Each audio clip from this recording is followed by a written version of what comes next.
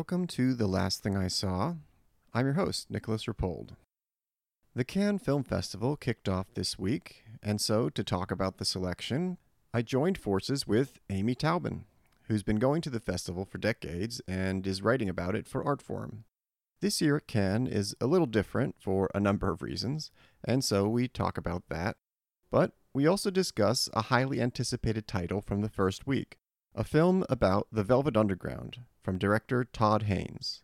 Amy is actually in the documentary as well, and she was kind enough to share some of her first-hand experiences at the time with the Velvet Underground, Andy Warhol, and of course the screen tests, many of which appear in Haynes' film. So let's go to our conversation, and we'll be back together tomorrow with Amy to talk about more films showing at Cannes. Welcome to The Last Thing I Saw. This is a series of Cannes podcasts, talking about the movies at this long-awaited return from, I guess, a period of hibernation necessitated by the pandemic, also necessitating a summertime date for the festival. So we're going to talk now a little bit about the festival in general, but mostly just some of the movies. And I'm very happy to be doing this with Amy Taubin. So off we go, Amy, with our critique in exile, or critique from abroad. Hi, Nick. Well, yeah, I'm kind of rueful about not being at Cannes. I mean, it's the first Cannes I've missed since 1994. Wow. And I actually, because I was so miserable about missing it, I watched the episode of that series that's on Netflix called My Agent, which is very funny and I like a lot, and is actually, I think, more skillful in terms of writing and character development than you might think at first. I think it's really good, that series. And one whole episode takes place in Cannes, and I wept because I wasn't there. Yeah. And it's actually Juliette Binoche, who was the co-star of Leos Carax's still two greatest films, Lovers on the Bridge, how was it translated, and Mauvais Sang, Bad Blood, with Denis Lavant. And she gives this great speech about women at Cannes, this great feminist speech. And I wept through the whole thing. And they run around, they try on dresses and do all that garbage. And it was amazing. But I'm not there. And then Jonathan Romney on Twitter made me glad I wasn't there because, you know, the protocols, the safety protocols are so terrible. You have to stand in a line to get tested every 48 hours. You spit in a cup. It's that kind of test. They take all the spit. I don't know, they label your spit. And you don't find out for 6 hours if you're good to go. So it seems that combined with the fact that this is a festival where you stand online for at least half the time that you are actually in movies, combine that with these extra lines of COVID testing, and they won't accept your vaccine certificate that you've been vaccinated because the French don't have a way to translate the barcode on your American vaccination certificate so that they can read it. So everyone has to get tested. And that just seems like a nightmare. And I also thought of Slacker, because I'm sure that people are going to buy and sell critics' spit, just like they did Madonna's supposed pap smear in Slacker. I wonder which one will fetch the highest price. A black market of spit. Yeah. I guess there's also that, is that in Crash or something? The Ballard, in the original Ballard about like collecting Elizabeth Taylor's old cocktail napkin or something. Oh, like yeah. That too. Yeah, and then in Brandon Cronenberg's first movie, they collect viruses from venereal disease viruses. You know, there's a big, strange collective market for biological markers. Yeah. So just as well that we're not contributing to that part of that economy of the economy of spit, just the critical economy for us. But it does sound like a Baroque layer on top of the already Baroque system that they have there. And I can only imagine how it. Do you have to give less spit if you have a better badge? I don't know. It's a kind Right. of experiment as well. First time for everyone there, so maybe that makes it some sort of camaraderie in that. I'm sure the white badges have their own spit. Yeah, it's a porcelain container instead of a plastic. Yeah, it's an achievement, I guess, that it's even happening.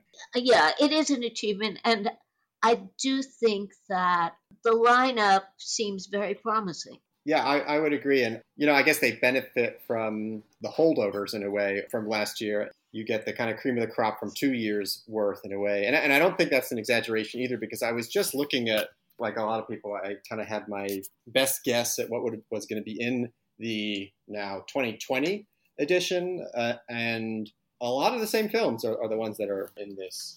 Yeah, that's interesting. And they've reorganized the section so they have this new section which is called premieres. Yes. It's separate from the competition, which is, on top. And then there are films that are out of competition.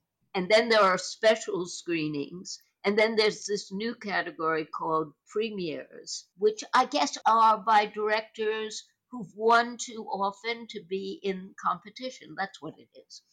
Yeah, it also feels like a way of they might have had a kind of embarrassment of riches, and they kind of just wanted it all. Yeah. So this is a way of doing that, because these are movies that I think more than a few of them in this Cannes premiere section in another year might have been in A Search of Regard. There's a Mathieu Amalric movie, there's an Andrea Arnold movie, there's a Desplechin movie. I mean, for some reason, Cannes always seems to have a thing about Desplechin. They don't want him in competition. Yeah, it's kind of weird. Hong Sang-soo is there. Eva Husson, who did a sort of unbeloved movie, whatever, 2 or 3 years ago. The Cornell Mundrushko movie. I mean, all of those, I think, in another year would have been in either competition or uncertain regard. So it's kind of it's felt like a land grab or something like that. But they sound like promising movies, and even in the out of competition, I mean, that's where the Velvet Underground movie, which I think we'll talk about, is as well. I don't know anything about Stillwater, but that's there. So I feel like they had a fair amount to choose from this year, and they kind of took as much as they could, basically. But I don't know. Yeah, it seems like a strong selection. Annette was going to be an event, partly just because of Leo Carax's pace of how he produces his movies, and you have a Pichapong movie, Memoria, which fairly definitely I think was going to be in 2020. You got a Sean Baker movie. I don't know if I already said the Wes Anderson movie, obligatory Jacques Audiard movie, and Paul Verhoeven movie. So I should stop reading it because I'm going to start getting depressed. But yeah, Right. And they'll all be in Toronto. This is true. They'll all be in Toronto. And, I suppose a good year for Cannes is also a good year for the New York Film Festival. They can take twice as many. Yeah. So, but did you have any movies before we get to a specific film, did you have any movies you were especially looking forward to in this lineup? I was kind of careful not to look too carefully or I'd feel too bad. Sean Baker. Oh, yeah. I really want to see Sean Baker. His film is in competition. Mm-hmm. And, there are certain films that you like to see over there. I would have liked to see the Todd Haynes film over there simply because about 30 seconds of my Andy Warhol screen test is on screen in Todd Haynes's film, and therefore I could have seen my face on that huge Lumiere screen as it was 50 years ago, 55 years ago. That would have made me very happy. No, that would have been terrific. That was an amazing moment. I mean, that must be a little surreal seeing that. Well, they're shown all over in museums, but it's very large, on that screen. And also, Todd, now we're already talking about the Velvet Underground movie, so maybe we should just talk about that. Sure. So Todd Haynes made a documentary about the Velvet Underground, which will be on Apple sometime in the fall. And it's a really interesting, I've seen, and I've also been in, a lot of documentaries about Warhol and about the avant-garde film and music scene during the 60s. I've never seen one as good as this. And I've never seen one as serious as this. Mm-hmm. And what's odd about it is Todd takes himself out of it completely. So it's very different from the movie he made, which is kind of based on the relationship of Roxy Music, David Bowie, and the Velvet Underground, Velvet Goldmine, which is a very, very personal film. And there are characters in there who are kind of surrogates for Todd and or Jim Lyons. This is an absolutely impersonal film. He isn't in it at all, and he constructs a narrative and a soundtrack largely from John Cale, who holds the movie together, and from other people who were either Maureen Tucker in the band or part of the music world at that time and the Warhol world. And what's so interesting is it's a film that details how that moment in music when avant garde and rock or pop came together very briefly in this amazing band. And then all the reasons it also had to fall apart, which is that Lou wanted to be famous and John didn't give a fuck. And I think it's wonderful. I think it's just terrific. Yeah, I was pretty mesmerized by it. I mean, this music, as a lot of people, this music means a lot to me. And in some ways, it's like one of those rare pieces of just something perfect. And so it's all the more impressive for me that the movie was able to find its own voice and its own ideas. It's almost hard to kind of plot out a path when you have music that's that strong and that overpowering in a way. It really is a movie that illuminated the connections you're describing in ways that I hadn't seen done or even heard done.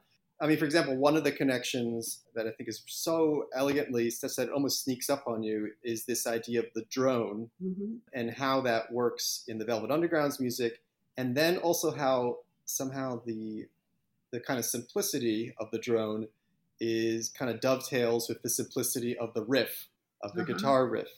That is a kind of connection that is hard to make. Like, it requires a lot of orchestration to just have that basic idea. And so that was something that was great because of their connection to Lamont Young. And to minimalism in the visual arts, which is something that people never seem to get about Warhol. That Warhol, yes, he was a famous pop artist, but he also was a minimalist. And he was one of the great minimalists. And that's particularly true of his films.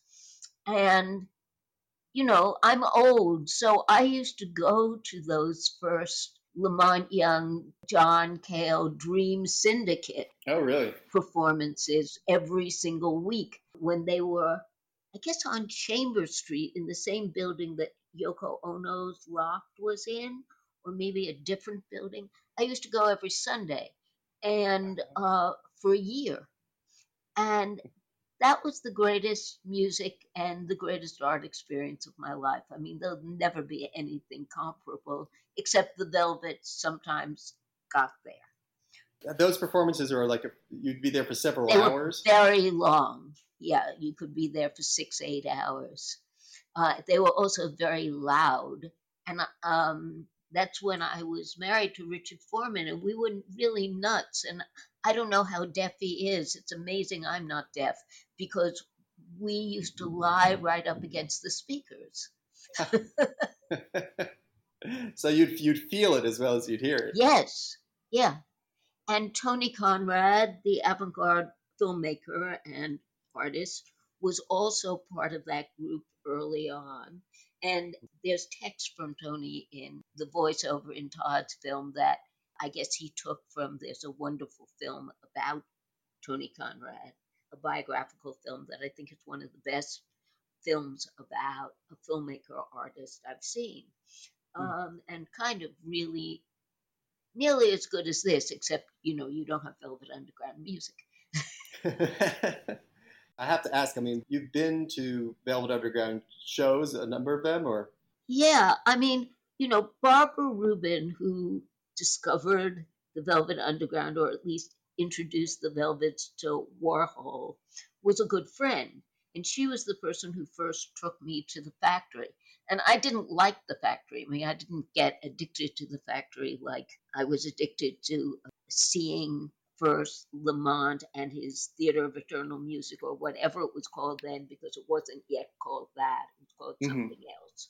And the Velvets. So I actually saw them when they were at the Cafe Bazaar with Barbara in those first weird, you know, fairly terrible performances. And then I followed them to when they were with the Exploding Plastic Inevitable at the Dome on St. Mark's Place. And I went there every night. I think half the time they weren't there that long. They were just there maybe, I don't know, 10 weeks or something. Hmm. But I went many, many, many times.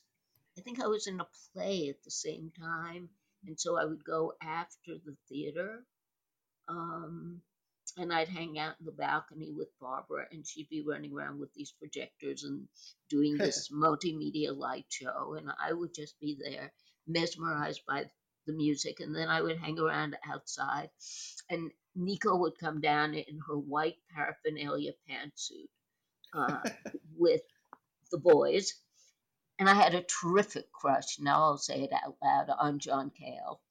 Most people had crushes on Lou, but I had crushes on John. And never talked to him, never said a word to any of them because Oh, I was incredibly shy. yeah. So that was a formative part of my life. Yeah. I mean, it's incredible to be there at that moment watching this. Does it feel true to, how they affected you or how? Absolutely. Yeah. And I think in part because obviously because of the clips that Todd uses. And Todd does this, he makes this very smart choice, which is that Warhol, after his earliest films, began doing these double screen projections. And in a way, that's how, when he got to the talkies, he could still play with time because he couldn't slow them down like he slowed down the silent films and showed them, I mean, in at silent speed. Oh, So right. they were a third slower than you were in real life. But the Hmm. way he would play with time was to show two reels at once and split the time that way. And Todd does the same thing. So very almost always he has the screen split at least into two parts, usually two thirds and one third, but often into many more parts than that. Yeah. So that was really interesting. Yeah, it's kind of unnerving because for me at least, it kind of did something different to the Warhol portraits. Like he has one of Lou Reed staring at us for a while, and it changes something for me, about how that's functioning because I don't feel like I'm looking at him. I feel like he's looking out at the world in a way and kind of observing. But somehow it felt I had a sense of him as an observer rather than the observed in those portraits. I don't know if that makes sense. Yeah, that I think that's true because on the other side of the screen you would have in quotes a much more normal image. And when in the Warhol portraits people look directly into the camera lens like they're instructed to do, it's this weird thing that happens, which is that they are looking at you. But when you put them to one side of a larger screen, it isn't as direct, it isn't like eye to eye. Hmm. It's kind of decentered. So that is interesting, but it is the way you would look at them in these kind of horrible museum shows that have been happening where you have a bunch of portraits that are usually very badly transferred just on the wall. Todd did amazing work in post because the screen tests look better than I ever saw them in film. I Hmm. mean, they look certainly better than they ever looked in the horrible video transfers that they're usually shown in, but they look even better than they look in the original films. They're just much more, I don't know, luminous or something. Yeah, they are, which really supercharged the feeling of presence that they have too. They just felt for me like hyper vivid. Hmm. I know they're silent, but I felt like I was hearing silence. Like it was silent because they were not saying anything. Like, so in other words, it felt like it was a sound film in a way, because that's how present it felt in a way. Uh-huh. How did it come about that you sat for yours? Well, I went to the factory with Barbara. I must have gone there about, I don't know, maybe 8 times in the course of 3 weeks. And as I said, except for watching Andy work and discovering two things, he was such a workaholic, and he had to have all this chaos around him to focus him, which Mm, was extraordinary. Sometimes when you're a journalist and you write as people used to write in newsrooms, hmm it's the same kind of thing because people all around you are doing things and you're just sitting there, typing away, and it focuses you. Well, that's what it was like, I think, for Warhol when I'd watch him work, and it was pure chaos going on around him. But anyway, you'd go up there, and if he liked the way you looked, he'd say, "Oh, do you want to do a screen test?" And so I said, in my case, I said, "Yeah." And there was it wasn't quite a booth, but it was a little space in the back of the silver factory that kind of was screened off a little bit. And there was a stool, and you sat on it. There were one or two lights, and Andy would look at your face and set up the camera and the lights and tell you to try not to move and to try really hard not to blink and just look straight to the camera. mm, Um, and he'd walk away, and he wouldn't come back until the roll of film, which was in 24 frames a second, went through the camera in 2 minutes and 65 seconds or whatever it does. hmm You would sit there, and I was an actress. It wasn't all that hard for me. Uh, I knew how to sit and look into a camera and to follow that direction and to try to stay alive. And it was interesting. Yeah. And I did two. And then I was in Couch, or a segment of Couch, the only non pornographic segment of Couch, which is also in Todd's Velvet Underground film. There's maybe 5 seconds of it. And it's four people, including me, sitting on the couch in the factory eating bananas. And it's on screen when there are about four other images on screen. So, Mm. but actually, someone asked me afterwards, "Was that you eating the banana?" And I said, "Yes." And it was. I'm sorry, Amy. You could tell I automatically It's click into okay. like interviewer mode. It's just you must have interviewed with Todd like a fair amount. Was there other stuff that you talked about that wasn't in the movie necessarily, or? It's interesting what happened with this documentary. I was supposed to do my interview, I guess it was 2 or 3 years ago, just Mm, after I came back from Cannes. And Ed Lockman was shooting, and Todd was doing the interviews. And I came back from Cannes with the flu, and so I couldn't do it. And I couldn't do it for at least 10 days. And by the time I could do it, even though I had laryngitis and could barely talk, but I managed to croak out some lines, Todd was no longer around. So his producer was the person who asked the questions that Todd had written out. And Ed Lockman wasn't there, and his assistant did the shooting. And I'm sad about that because mm. I like Ed. Well, I know that almost sounds like a Warholian turn of events in the sense that it's like the Warholian studio. Exactly. Well, we can put our critic hats back. So, Okay. I guess we sort of covered more the first half when the band came together, and then Nico was added as like a catalyst to the mixture. But then the movie also moves into the 70s and the separation that you described. I mean, you put it that basically Lou Reed cared about fame and cared about taking the band places as opposed to, I guess, just solely kind of experimenting for small crowds in the know from one city to the next. I don't know. Yeah, I mean, there is no doubt that it was a terrible breakup. Mm. And it was a terrible breakup because there was so much, because there was this great band at stake.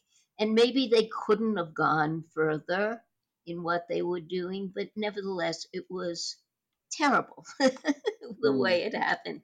And it's interesting. I had seen a rough cut of the movie, and as I remember, it was much more divided in half, Mm. a before and after.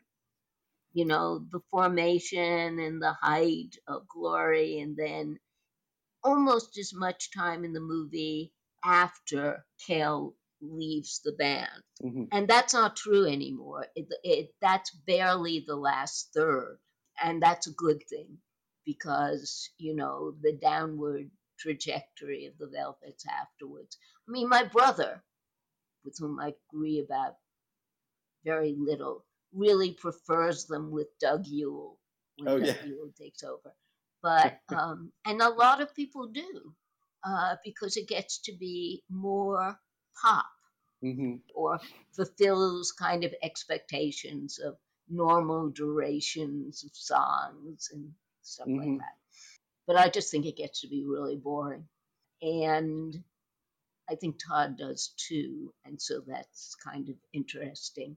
The thing that happens, however, is that Mo is in both sections, and Maureen Tucker Mm-hmm. really comes into her own.